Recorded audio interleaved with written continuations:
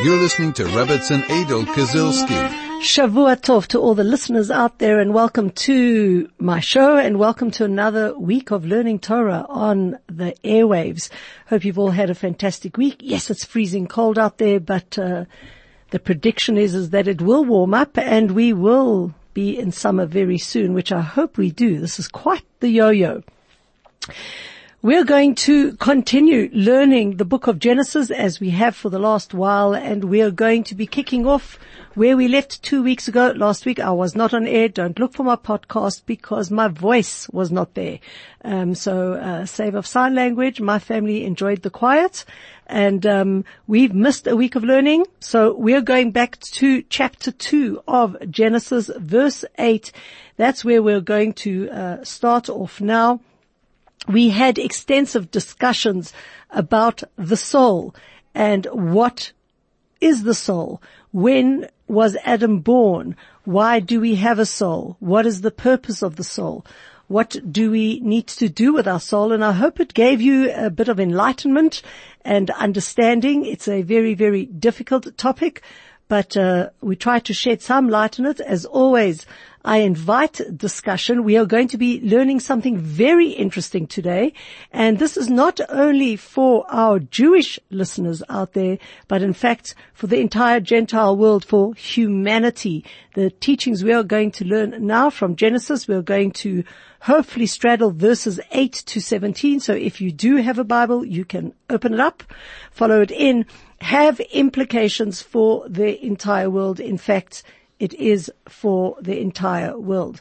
But the first 2-3 verses that we are going to get stuck into, starting with verse 8 of chapter 2, talks about this place that we call Gan Eden, the Garden of Eden. And I must say at the start, a preface, that there is much to be said about this Garden of Eden. And whilst we are going to learn about its topography and the description of what it is, there are many, many teachings in Torah that this place isn't a physical place.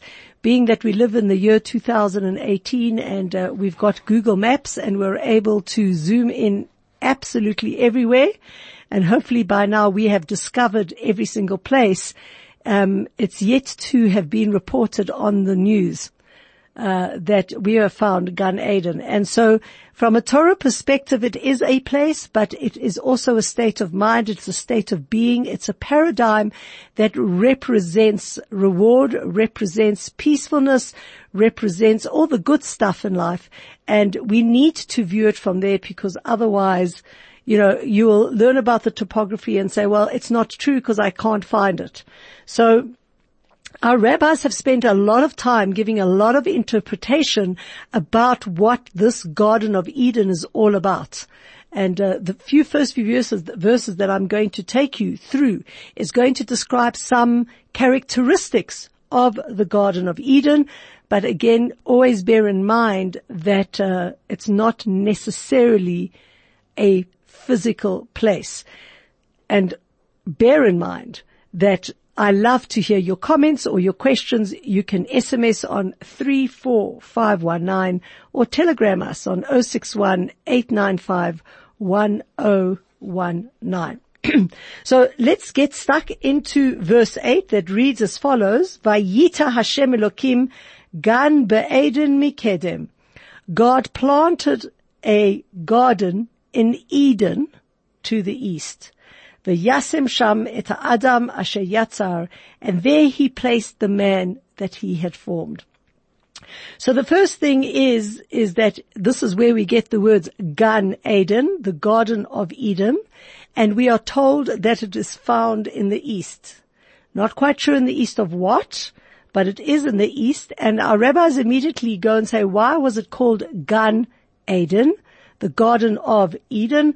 Because Eden means delight.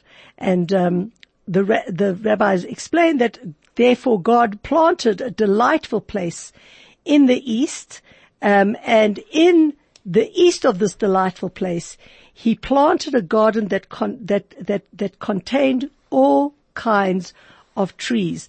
Now, what is very interesting is that this piece of reality, wherever it is in this world, or this paradigm, is very different to the rest of the world, because when we followed the modus operandi of creation, we know that God said, let there be, and there was. Let there be, let the trees and the shrubs sprout, and so they did. And they did in a very natural way, in a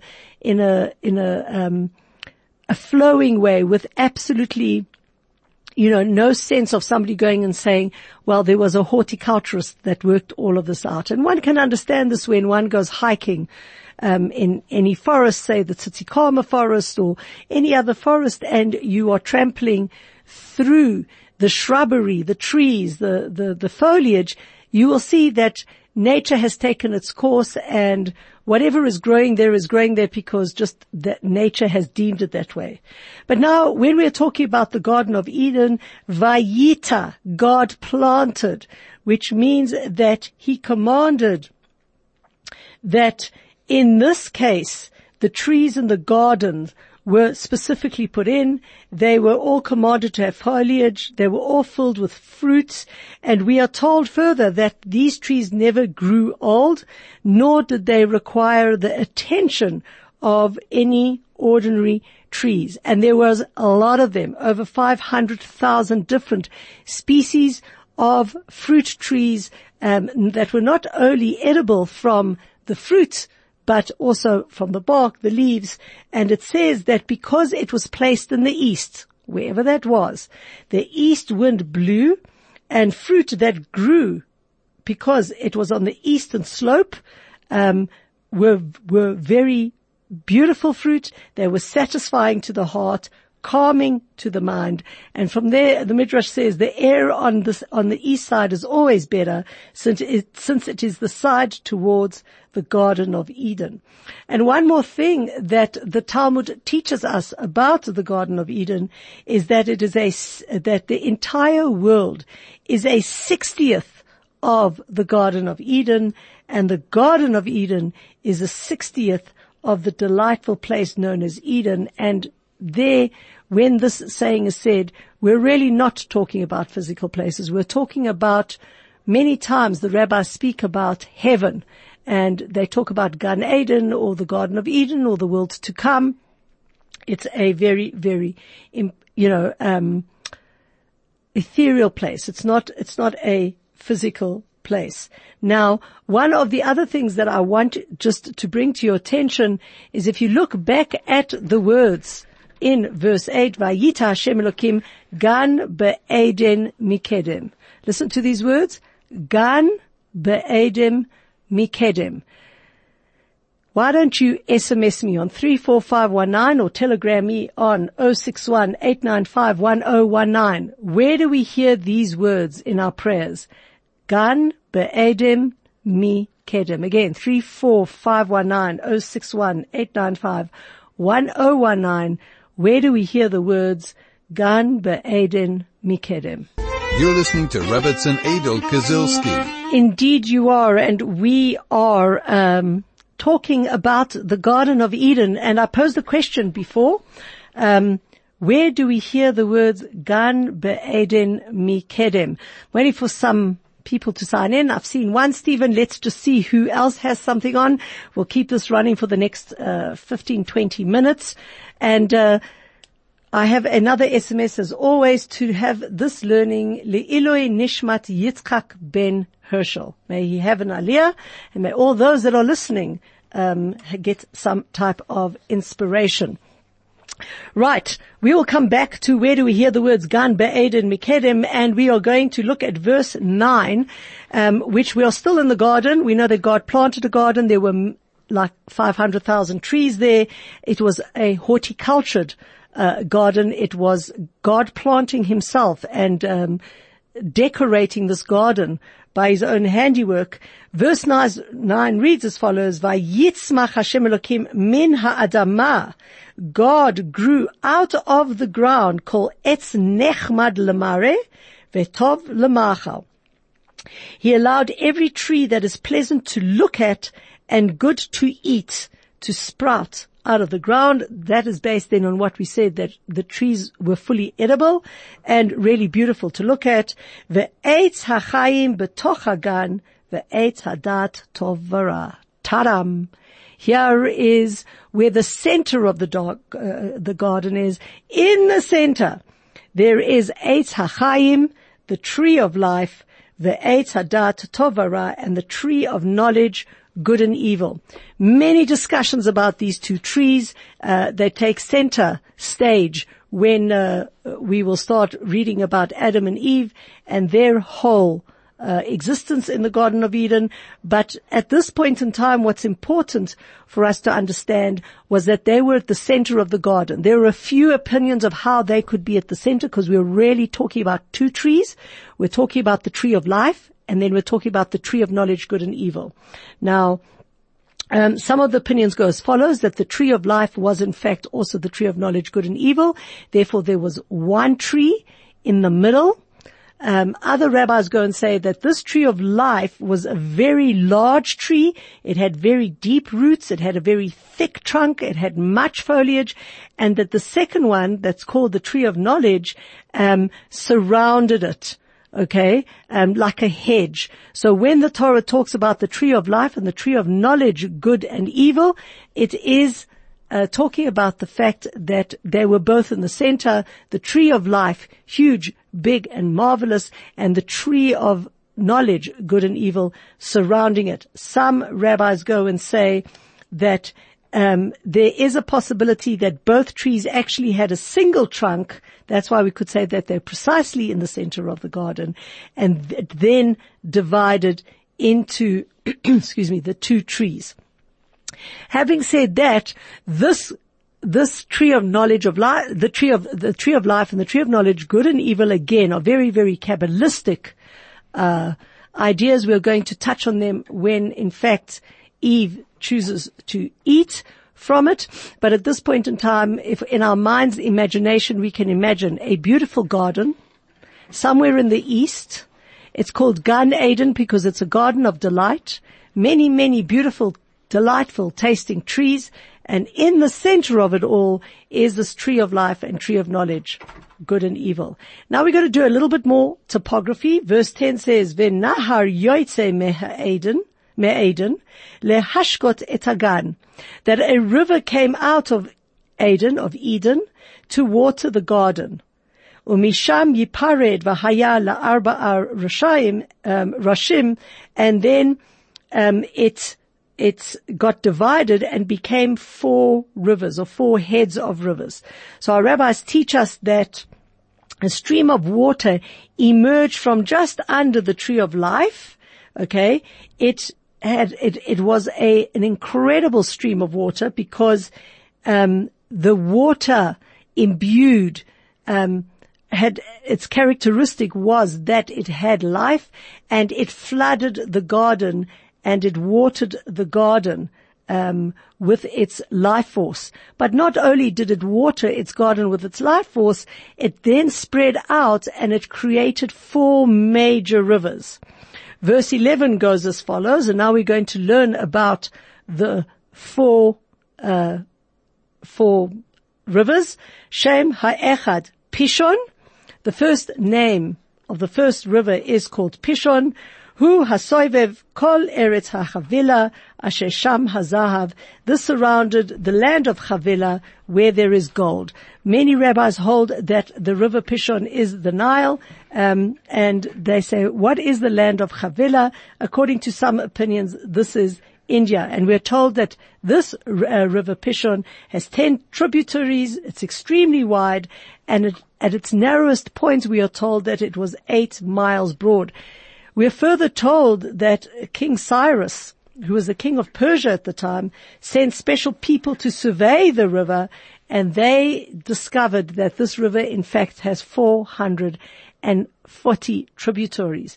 Now, it's mentioned that it surrounded the land of Chavila, Asher Sham HaZahav, where there is gold, and then in verse 12 we're told, Uzhav ha'aretz hahi tov sham ubodolach ve'even hashohet. The gold of this land was very good, and you could also find stones like the onyx stone. So it seems that on the bank of this river, there were precious stones and gold.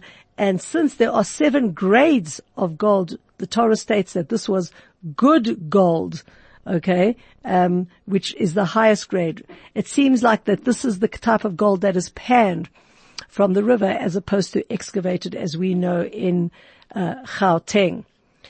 Verse 13 reads, V'shem hanar hasheni Gichon, the second river that flowed out from Gan Eden was called Gichon, who hasoivev kol eretz Kush.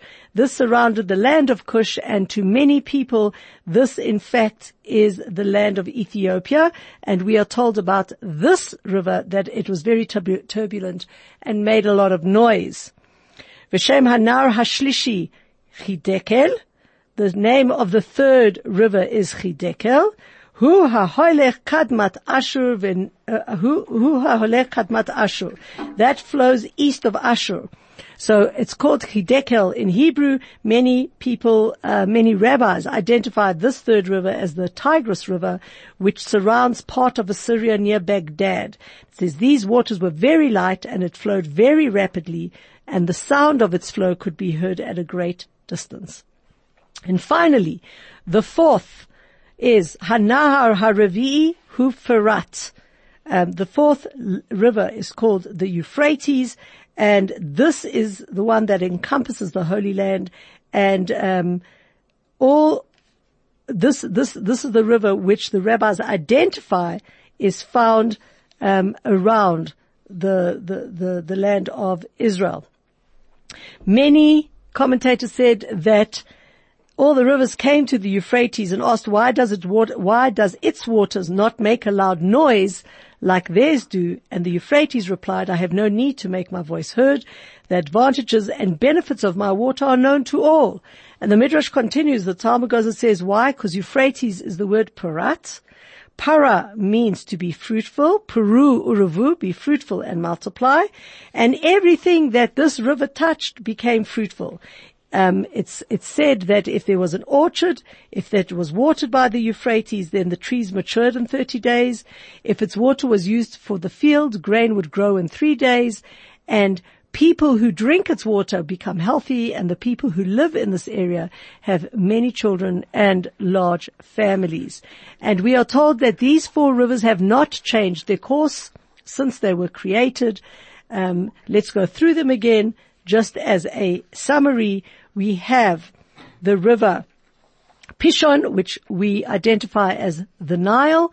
Then we have the river Gichon, which we said is found or surrounds the land of Ethiopia. We have Chidekel, which we call in English the Tigris River, and then Frat, which is the Euphrates. And our rabbis teach that if you see any one of these 4 beautiful rivers, one should make the blessing, Baruch atah Hashem Elokeinu melech haolam, blessed are you, O Hashem, King, Lord, King of the universe, Oiseh Maaseh Bereshit. You are the maker of the work of creation. We are still asking the question, Vayita Hashem Elokim Gan Be'eden Mikedem, that Hashem planted a garden of Eden to the east. Where in our prayers do we hear the words Gan Be'edem Mikedem? Feel free to SMS on 34519 or telegram on 061-895-1019. We will get the answer pretty soon. Verse 15 then goes into the fact that God puts man in the Garden of Eden. Vayikach Hashem Elokim et ha'adam. God took man. Vayinichehu began Eden, and he put him in the Garden of Eden, le'avda u'le'shamra, to work it and to watch it. First question, where did God take him from? And more importantly, le'avda u'le'shamra, to work it and to guard it. If we are understanding that the Garden of Eden was paradise, that you were put into a place where you had every need taken care of. And we actually use it euphemistically as a description of paradise. What did Adam have to work, and what did he have to guard? In fact, we are told in the Torah that God showed Adam the garden. He showed him from one end to the other, and he said, check this out. I've arranged all this for your benefit, if you are good. And he made him king over the garden, and he made him in charge. Okay, and it says that with one hand, this is Midrash, with one hand Adam could open or shut even the largest of the springs. And when the angels and the other creatures saw Adam's greatness, they were terrified of him, and a few of them actually thought that, God forbid, he was God himself. And this is why Adam turned around and said to them, and we say it in the verse in Psalms, in Tehillim 95 verse 6, come, let us bow and kneel before God our Maker. He had to tell them that I am not God. I am a creature of God. It could be that I'm very godly, but I'm not God. And we need to sing praise to God. And God blessed him. And the angels then realized that he was the highest of creations. It said they served him, they gave him food, they pressed wine, and they gave him all sorts of other gifts. And the Midrash continues and says 10 canopies were made for Adam. Some say there were 11, others say there were 13. The least of these were made of gold, and from this we can just imagine what it looked like. So the question is asked, what did he have to work? And what did he have to guard? Sound like he just got himself, he's the bum and the butter. He landed up in paradise. For us, if we close our eyes and think about paradise sitting on a lounger on the beach, sipping a pina colada, what is there to do? So, the answer, first of all, is preceded by Vayikach Hashem Elokim et Adam. God took man and put him there. So where was man before? The rabbis teach where he was created. Where was man created? He was created on Har HaMoriah. He was created on that mount, mount where today we know as the Temple Mount, hence the contention, because this contentious piece of reality goes all the way back to the beginning of creation. He was created there, and their God, so to speak, plucked him out and put him into the Garden of Eden. And why did he have to work it and guard it when he was sitting in paradise? Very simply, he was not there just to go sit and till the land and, set up a guard system, put up electric fencing, and start becoming a policeman. That's not what the Garden of Eden is all about. And as I mentioned earlier, the Garden of Eden, most likely, probably, almost 99%, save if we've missed some spot on earth, is a concept, is an idea. And that idea is that God created the entire world for our use. It's a metaphor for the entire world. We said that Gan Eden was 1/60th of this entire world. God has created the whole world for us, from South Africa all the way to Iceland, from Australia all the way westward. God has created the entire world for us, and it is our job, each and every one of us, when we are cognizant of the fact that we do have a soul, that we're a soul in a body, and that we've come here for a purpose, that we work and guard this world. And how do we work it and guard it? Not only through the physical actions we do, but in fact, we have to do it through keeping Torah and mitzvahs. So the rabbis go and teach when it says, Vayinichehu began Eden le'ovda u'le'shamra, that he was there to work it and guard it, that this is a metaphor for our purpose in this world. Le'ovda, to work it, is something positive. And so this, you have to go out and do something. It's a to-do, le'ovda, to work it. And so this is, talking about that we have 248 positive mitzvot to do, And l'shomra, to guard it, guarding it is a more of a passive thing. We've just got to watch out and see that nothing else goes wrong. That relates to the 365 mitzvot that we have to stay away from. So this whole concept of the Garden of Eden is a concept that is talking about the world at large, that man is put on, you and I and everybody else are put into this fabulous world where we are actually given everything, and our job is to elevate it through keeping the 248 positive mitzvot and the 365 negative mitzvot. And this is where Adam was placed, and this was his task. And by Adam being put on this earth and given this task, he in turn was given the task for the whole of humanity. And this is why this message is not only for Jews, but for Gentiles as well. I see that there are quite a few SMSs that have come in. Thank you all. My question was, where do we get the words Began Eden Mikedem? And in fact, everybody that has replied correctly. We've had quite a few that have said we hear it in the Sheva Brachot, which is correct. And one has replied, Joyce, the prayer comes from the Jewish wedding ceremony. Correct. We say Sheva Brachot at the wedding ceremony, and we say it again after benching, the 7 blessings, when we celebrate with the bride and groom for 7 days.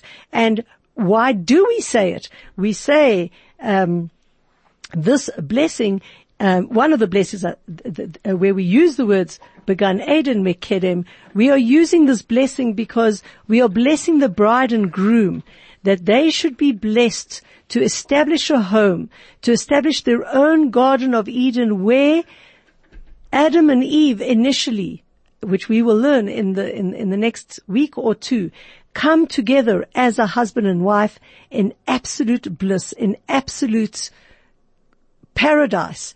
And that is our blessing to the bride and groom, that their love should grow. They should establish a home that is exactly the way that God created the first home for Adam and Eve, Began Eden Mikedem, in the Gan Eden that was found in the east. Well done, all of you that answered. You're listening to Rebbetzin Adel Kazilski. Right, we are going now to just explore perhaps one of the most important ideas in these verses, and this is what God says to Adam when he places him into this glorious paradise. He says, Vayitzav Hashem Elokim al ha'adam. God commands the man, saying, Mikol eitz hagan achol toichel. You may definitely eat from every tree in the garden. Ume'etz hadat tov v'ra, but from the tree of knowledge, good and evil, lo tochal mimenu. You cannot eat from it. Ki beyom achaltcha mimenu mot tamut. For when you eat of it, you will definitely die. Now, we ain't even going to get to the second part of do not eat from the tree of knowledge, good and evil. That will be up for discussion next week, because there is much to be said about the verse. And God said to man, Mikol eitz hagan achol tuchal. From all the trees of the garden, you may definitely eat. And our rabbis come and ask the question, what command did Adam get from these words?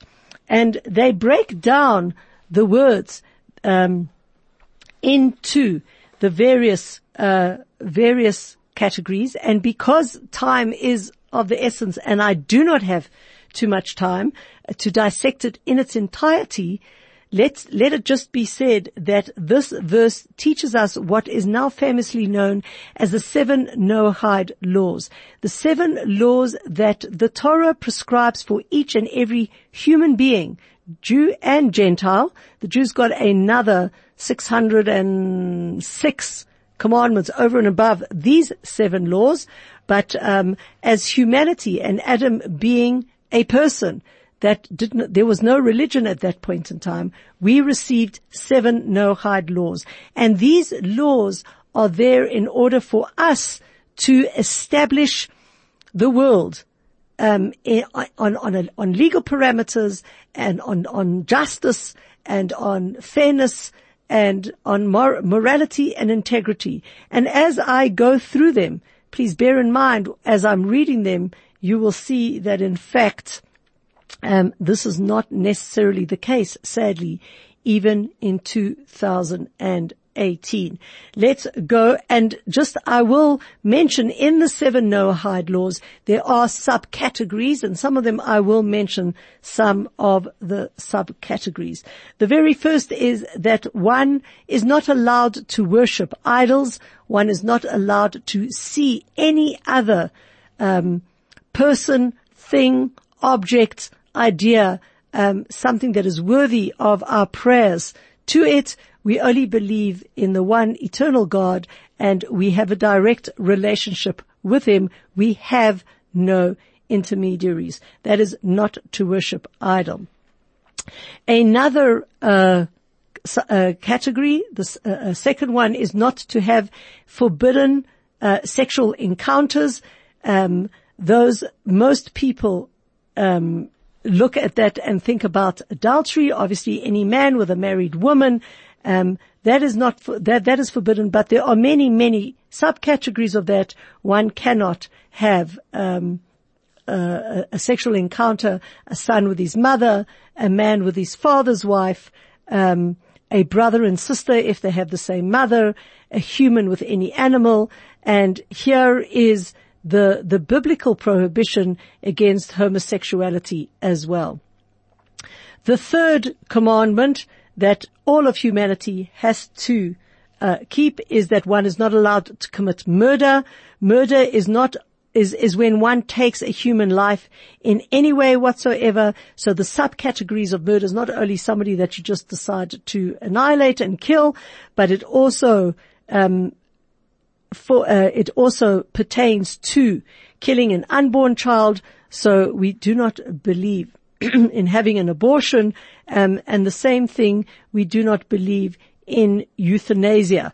And in fact, it is the rabbis teach that a Gentile is not allowed to kill another person for any reason whatsoever unless it is in self-defense, and it was the only way to stop the person. If you're able to stop them in their tracks by doing anything else, you are commanded to do it. Otherwise, you are guilty of committing murder.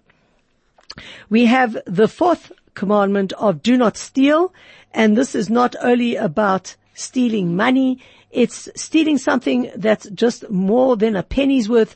And so under this subcategory, we have the idea of when one works for another person, one may not use things that belong to that person for one's own usage. For example, you work in an office, you have internet, it's there to make you work better, and you spend the time surfing and doing your own things on there. It also holds on the employer side, for example, in withholding a worker's wages. All of this is under do not steal. It is considered theft. The fifth obligation that is for humanity is to appoint judges and police officers.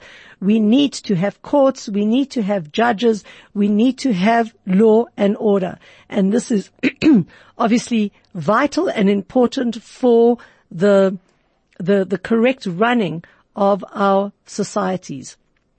The sixth is not to curse God. Even a Gentile is forbidden to curse the Creator. It says if he does so, he will incur the death penalty. And finally, at this point in time, we also have the seventh command, of which is do not eat flesh from a living animal, meaning that it was forbidden at that point in time to cut off a part of a living animal and eat it. And this prohibition extends to even the smallest piece of meat. Even if the animal was properly slaughtered and both the windpipe and gullet are severed, if one may still not cut off a piece of meat and eat it as long as the animal was showing any sign of motion. And I want everybody to hear that, because we have a tremendous amount of resistance against the laws of kosher and keeping kosher, particularly by those who are concerned about the health and well-being of the animal, this is a law not only for Jewish people, for non-Jewish people, that we cannot partake of an animal if it showed any sign of motion, and we go about doing this in a very, very kind and considerate way. You're listening to Rebbetzin Adel Kazilski. We're going to sum up what we've learned today, vitally important foundations and pillars for healthy society, taking the Garden of Eden as the metaphor for this world and for our ability to partake of this entire world, but we have to work at it and we have to guard it. And as humanity, we have to stay away from 7 main things. We're not allowed to worship idols. We're not allowed to have forbidden sexual encounters. We're not allowed to commit murder. We are not allowed to steal. We have to appoint judges and police officers. We're not to curse God and not eat the flesh from every living animal. There's much, much to be said more about each and every one, and the question why on each and every one, and unfortunately we don't have the time and capacity to go through each of these.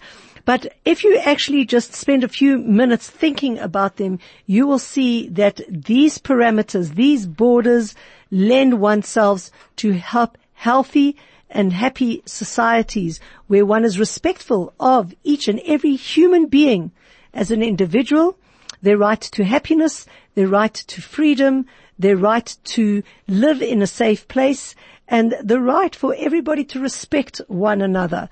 And it would be absolutely marvelous, amazing, outstanding if in fact our societies allowed and promoted us to live according to these standards.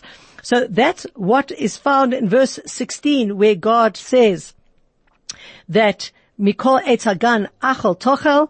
It's learned through various ways, these 7 commandments. And please God, when I'm on the air next week, we are going to then go into the idea of why were they not allowed to eat from the tree of knowledge, good and evil. In the meantime, I wish you all a wonderful week, a healthy week, an inspiring week, a week where we are preparing to celebrate once again the creation of this world, which in fact will be next week, where we are doing a spiritual accounting of what we have accomplished and what we have not, and preparing ourselves for that great day called Rosh Hashanah. So in the meantime, have a wonderful week.